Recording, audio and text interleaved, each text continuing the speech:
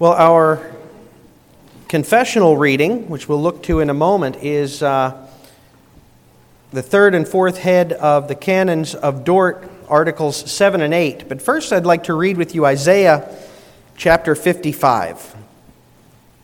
Isaiah chapter 55. Here the Lord calls out to his people, reminding them. Now, remember the context. In Isaiah, this section of Isaiah, God is comforting his people.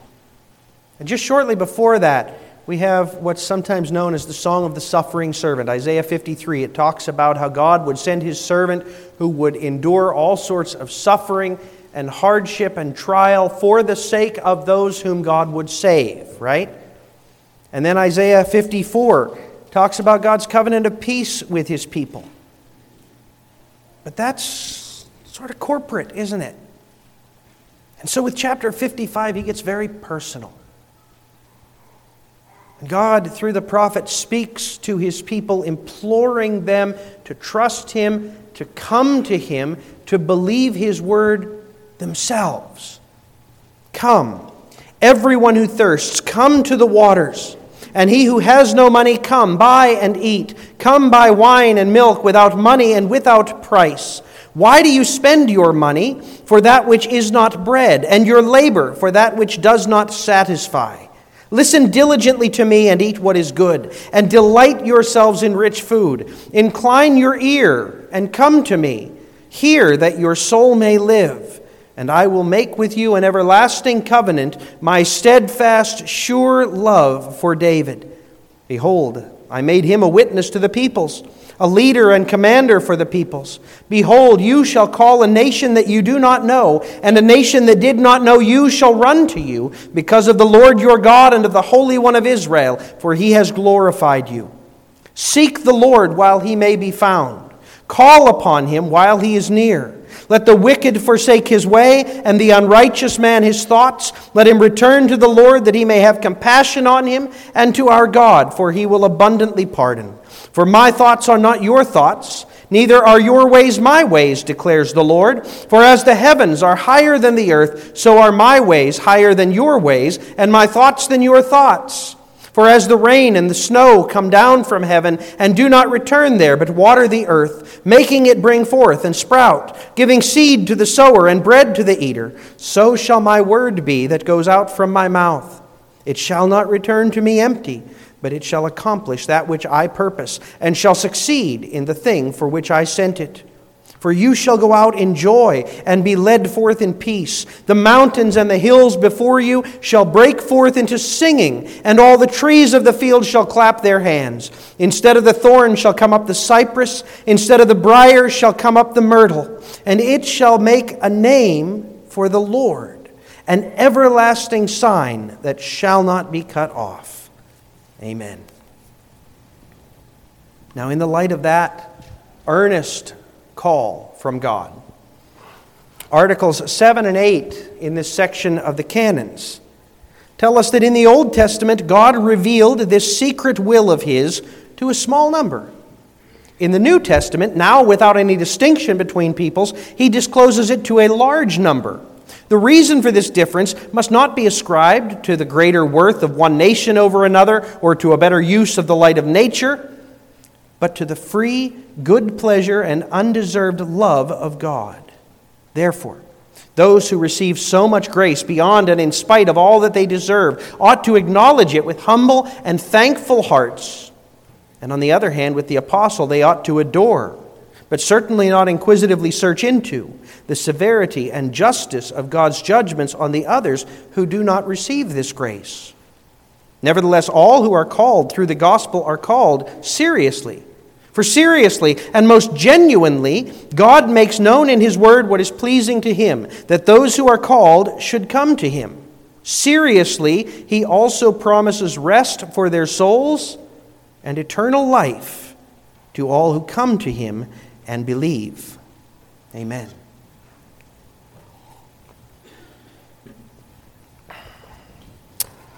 Beloved disciples of our Lord Jesus Christ, the message of our text today should not be unfamiliar to us. In fact, we covered territory quite similar to it back in November, toward the beginning of this sermon series. We considered together how God employs the proclamation of His Word to rescue sinful men.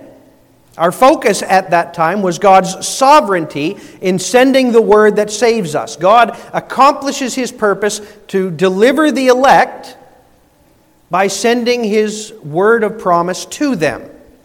And today we consider a very similar point of doctrine, thinking on how God determines when and where and how His word is proclaimed, and how that gospel brings assurance of His saving promises. It's a similar message, but it's different in an important way. Because in that earlier section of the Canons, the focus was almost exclusively on God. His decision to choose certain men, His action to save them through the preaching of the gospel. Whereas here, the focus shifts a bit more to the people. How men encounter God's message of life. How unworthy those men are. And what the calling is upon those men when the gospel comes to them.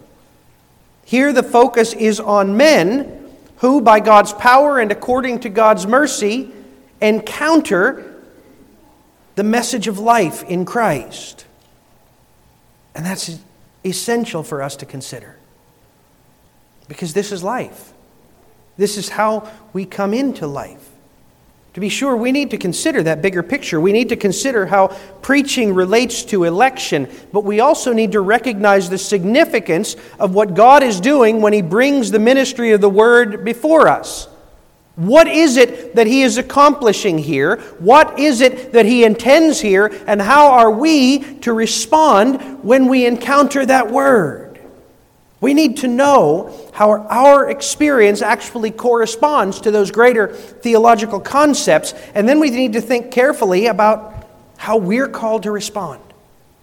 So this evening we take time to consider how men encounter the gospel, and they do so according to God's good decree. That's our theme.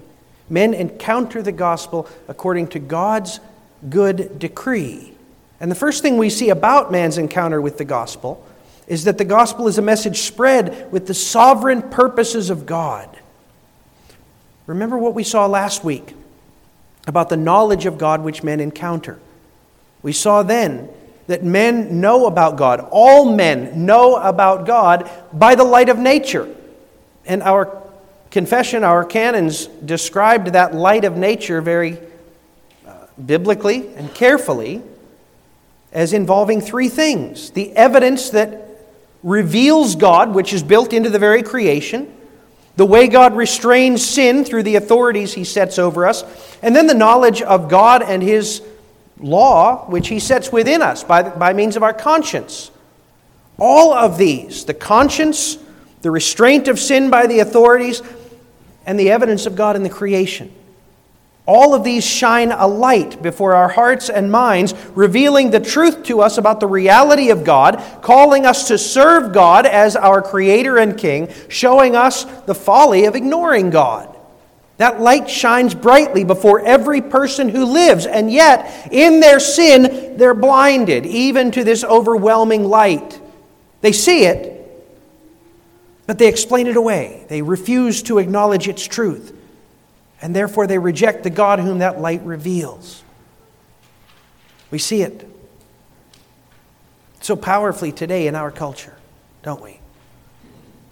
How many men are devoted and how their voice has been magnified by the internet to explaining away the evidence of God that surrounds us. Men who winsomely speak to our young people and try to demonstrate to them how the beauty of the world in all of its design, in all of its patterns, was an accident. That it has no purpose, it has no goal, it has no overarching king who leads it.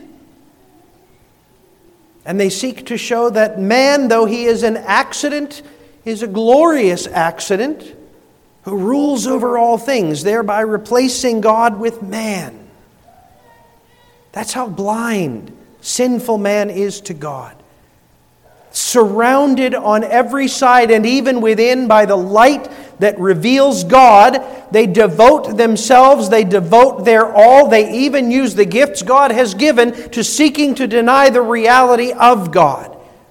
So if we are to call upon God, if we're to have the help that He alone can provide, God's the one who has to draw us, right? We noted in considering Article 6 from this section of the Canons that God Himself does what neither the testimony of nature nor the law is able to do. He reveals Himself to us so that we might escape our misery. And He does that by His Word and by His Spirit. His Word is the gospel. It's the proclamation of Jesus, who He is, what He has done, and what the results of His work are. And the Spirit is the work of the Holy Spirit within us that allows us to understand the truth of the gospel and allows us to receive it by a living faith. Both of these are necessary, Word and Spirit. And by God's grace, they are effective. We heard the assurance of Isaiah 55, as the rain and the snow come down from heaven and do not return there, but water the earth, making it bring forth and sprout, giving seed to the sower and bread to the eater, so shall my word be that goes out from my mouth. It shall not return to me empty, but it shall accomplish that which I purpose and shall succeed in the thing for which I sent it. Always, the Word of God applied by the Spirit accomplishes what God desires, and that Word is sovereignly directed by God. Before the time of Jesus, the Word and the Spirit were sent to exceedingly few people. We heard in our call to worship this morning, Psalm 147. He declares His word to Jacob, His statutes and rules to Israel. He's not dealt thus with any other nation. They do not know His rules. Praise the Lord. Now today, Jacob and Israel is the church. But when that psalm was written, it was quite literally one nation out of all the rest. God limited the proclamation of His word and the influence of His Spirit to that one little nation, because Jesus had not yet come. The work of salvation had not yet been accomplished. All the other nations were given over to the service of Satan, were really enslaved to satanic power. And the truth of the gospel came only to Israel. But then, Jesus came. He completed His work. And He gave us the Great Commission, the calling to go and make disciples out of all the nations. Satan was restrained so that he might no longer deceive all the nations. He's still active, he's still hunting, but he's not authoritative over the nations. And so now the gospel goes out into all lands. Now the gospel goes out in every direction. And that's what God promised all the way back when Isaiah was ministering. Verse 5 of Isaiah 55, behold, you shall call a nation that you do not know, and a nation that did not know you shall run to you, because of the Lord your God and of the Holy One of Israel, for He has glorified you. He gave to Israel the privilege, which was manifested in the apostles and the disciples, to take the truth of what God had done in bringing His Son, and to take that out to all the nations. And so in the Gospels, we hear that call. Mark 16. Go into all the world and proclaim the gospel to the whole creation. Whoever believes and is baptized will be saved. What a blessing. The calling that had come only to Israel, the promise and the blessing that had come only to the covenant people of God from that one family, suddenly now it's going out by that family to all the world. Men of Samaria and Syria, of Greece and of Egypt, of Rome and beyond, men of every land and background and race and nationality suddenly are hearing the word of what God has done to deliver His people. Only after Jesus provided for their deliverance. And yet even then, the gospel doesn't come to every individual, does it? Even in modern day America, which is so saturated in some ways with churches, where the gospel seems to be known so broadly, there are multitudes, and increasing numbers, in fact, of people who have never heard who Jesus really is and what He's done and why He's necessary. And we want to know why. I mean, they can't have life unless they hear the gospel. They have no chance of turning to Christ unless God, by His Spirit, works in their hearts. So we want to know why. Why does God send a flood to one region and a famine to another? Why does God send perfect health to this place and a pandemic to that place? Why does He call multitudes in this family to know and serve Christ while those in that family die for their lack of knowledge? Why? And you know what God says to us? God says, my thoughts are not your thoughts, neither are my ways your ways, declares the Lord. For as the heavens are higher than the earth, so are my ways higher than your ways, and my thoughts than your thoughts. We want to know, perhaps, why God sends the gospel here but not there. He tells us, trust me. I will send it where I will send it, and I will accomplish my purposes with it. Note well the warning spoken in Article 7 from the Canons. We are to adore, but certainly not inquisitively search into the severity and justice of God's judgments. In other words, we must not second guess our God. There are times that we're tempted to do that. When folks seem so nice and yet they reject the gospel. Or when we learn of those who live their whole lives without encountering the message of Christ, we want a reason for that. But rather than give us a reason, God reminds us every single person deserves His wrath. Because everyone is without excuse. The world, in all of its beauty and glory, in all of its perfect order, reminds them that God exists, their own conscience testifying to the unshakable reality of the morality that God has put within us, the governments that He sets over us so that we're not so terrible that we utterly annihilate one another. All testify that God exists. None of us is worthy. We all deserve God's wrath. And therefore, we need to receive the gospel with humility. There is no room, children hear this, there is no room for pride at the fact that we have turned to Christ. Left to ourselves, we would not. We would ignore the message. We would refuse to worship God. We would utterly reject the call to faith. Every single one of us. It's only because God in His sovereign grace ordained that we should hear the word and sent the gospel, or sent the Spirit to soften our hearts, to open our minds, and to cause us to embrace Christ by a living faith. That is the only reason that we can come to Christ. And so we must bow before Him in gratitude, recognizing that we don't deserve it, that no one deserves that mercy, but that He sent it anyway. So we have to adore Him. And we have to give Him thanks. And in fact, we ought to stand in awe that He would love the likes of us. I mean, think of your sins. Think of your stubbornness. Think of your foolishness. And then stand in awe that He would choose to set that message of life before you. And of course, it should go without saying that we ought not to regard the gospel lightly. It should go without saying, but it can't. Because to our shame, men do.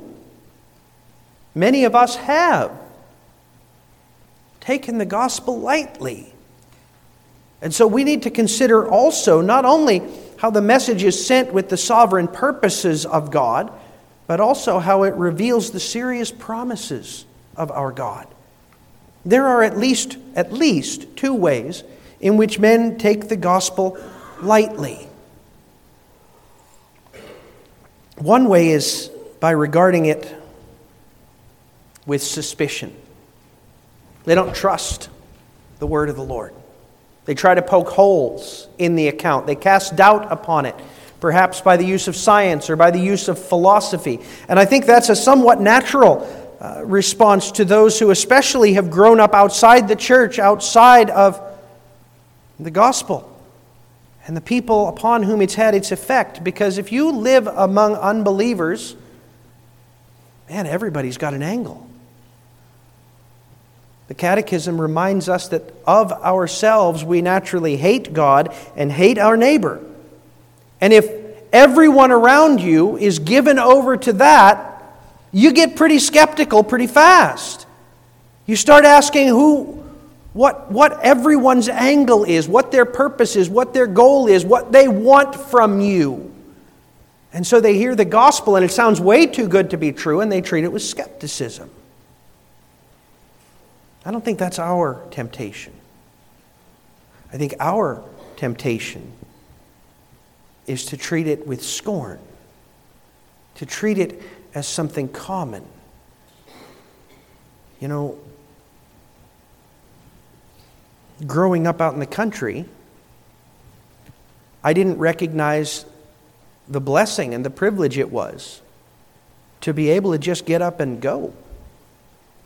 Take a 5-mile walk out in the woods, or go out back and shoot guns, or ride loud equipment around at any hour of the day or night. We just did it. We didn't think of what a blessing it was, right? You live in the city and you realize that neighbors get really annoyed when you do things like that, and that there's all kinds of dangers around you. You can't just go walk wherever you want to go. Well, we have grown up, many of us, with the gospel, with the proclamation of God's word, with the declaration of His promises of life. And because we've heard them since we were babes in arms, they seem commonplace. And we're tempted to scorn them because we've always had them. But I'm here to tell you, they're not common. They're not something to be taken lightly. And it's actually a sin to fail to stand in awe of the promise of the gospel that God sets before us. In the history of mankind, there has never been a message so powerful. There has never been a word so valuable. The gospel comes to us as the invitation to a feast. It offers that we come and gorge ourselves on that which will give life. The Lord urges us, come, everyone who thirsts, come to the waters. And he who has no money, come buy and eat. Come buy wine and milk without money and without price. Why do you spend your money for that which is not bread, and your labor for that which does not satisfy? Listen diligently to me and eat what is good, and delight yourselves in rich food. Do you understand what he's saying there? He's saying, you have a hunger within you. Young people, you are surrounded by this. Look on, I guess I'm not recommending that you do, but you see it anyway on TikTok and on all the other social media. You see these people who are desperate for something meaningful, for some kind of adventure, for some kind of meaningful triumph, for some kind of fun, for something that will make a name for them. It's a hunger. It's built into us. We want something bigger than us. We want something that will last forever. Solomon talked about it in Ecclesiastes. He said, I looked at life, I saw how quickly it vanishes. And so I sought something to make sense of it all, something to make it all worthwhile. So he tried building things, making a name for himself by the stuff that he could create. He sought learning, studying all the great philosophers of his age. He sought experience, thrills. None of it mattered. None of it lasted. None of it stuck. We have that hunger within us, and God is the only one who provides the food that will satisfy, and it comes in the form of the gospel. He who invites us, our host, he's no mere man whose word we could justifiably question. No, this offer comes to us, says Isaiah 45. By the Lord who created the heavens, He is God, who formed the earth and made it. He established it. He formed it to be inhabited. I am the Lord and there is no other, He says. Can we doubt the word of the one who made us? Can we doubt that Him who formed us and designed us from the very start knows exactly what we need and how we need it? And He sends us precisely what mankind craves. Romans 1 verse 16, Paul says, I am not ashamed of the gospel, for it is the power of God for salvation to everyone who believes. And there is no other message that even compares. Nothing that men have spoken in all of history, nothing that they have spoken across this whole spectrum of humanity. We must not view that message as common or as something of which we should be skeptical. The words of mere men, yes, regard those with skepticism. Children, if something sounds too good to be true, it probably is if it's spoken by mere men. We should expect sinful men to lie, to embellish the truth, to try to oversell things. But the message of the gospel is radically different. God speaks with the authority of the one who rules over all things, who makes all things, who ordains all that comes to pass. And He's the one who says to us, incline your ear and come to me, hear that your soul may live. And I will make with you an everlasting covenant, my steadfast, sure love. And so He invites us, assuring us of His nearness, extending to us the offer of life without end. Do not fail to see the glory and the beauty of that message. Your God, though you are a mere creature with no claim on Him, with no ability to hold Him accountable, He reaches out to you and He offers to have a relationship, in fact, to adopt you as His beloved children. And He speaks with authority, swearing by Himself because there is no one greater, staking His reputation on the gospel He offers. How dare we doubt that? How dare we question that or insist that God bow to our investigation? We must not. And look at what He offers. Seek the Lord while He may be found. Call upon Him while He is near. Let the wicked forsake his way, and the unrighteous man his thoughts. Let him turn to the Lord, that He may have compassion on him, and to our God, for He will abundantly pardon. How can we think of refusing that? He not only offers, but He commands us. Come, you who thirst. Incline your ear and come to me. Seek the Lord. Call upon Him. How dare we neglect so great a message, so great an offer, so powerful a command from the one who made us and who knows exactly what will satisfy the hunger within us? To reject that offer, it's not only a terrible loss, and it is. It's far greater a loss than if somebody set a treasure before you and said, all you need to do is take it. No, this is the treasure of life eternal. This is the treasure of becoming an heir of all the creation alongside of Jesus Christ, your older brother. That is an amazing offer that we must not walk away from. But more than that, it would be a great offense to say, no, I don't want the gift of exactly what I need. I don't want the gift of becoming all that I was created to be. I don't want to give you the glory and the honor that you alone deserve. Therefore, brothers and sisters, when we encounter that gospel offer, and I know I'm addressing the young people a lot, but it wasn't that long ago. And I remember how focused we can get on the here and now, on the right at this moment, on the thrill of the instant. That we don't look at what's coming. We don't look at what's waiting out there. But we must. God calls us not to be skeptical, but also not to take lightly this amazing offer that He sets before us. I mean, think of what He promises. We live in a world that is broken. Our youngest children understand that. They get sick and their bodies feel absolutely horrific. And they think it can't be that this is how it was made to be. Right? Or somebody they really care about betrays them and they're hurt to the very core and they think this is wrong. How can life be this way? That's all the effect of the fall. That's all the effect of sin. But look at what the gospel promises. Not only does God offer to fill us with that which will satisfy, not only does He offer to forgive our sin and reconcile us to Him, but He offers to reverse the effects of the fall itself. Look at the end of our scripture from Isaiah 55. Instead of the thorn shall come up the cypress. Instead of the briar shall come up the myrtle. What are the thorn and the briar? They're the immediate effects of the fall. When Adam ate the forbidden fruit in the garden, the place that he was to cultivate and till and cause to flourish to God's glory, God said, no longer will it be a joy, no longer will it be an easy thing, but now the soil will produce thorns and briars, thistles, and you will eat your bread by the sweat of your brow.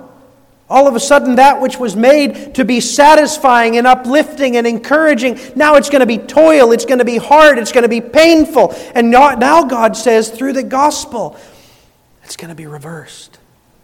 The thorn will be replaced by the beautiful cypress. The briar will be displaced by the fruitful myrtle.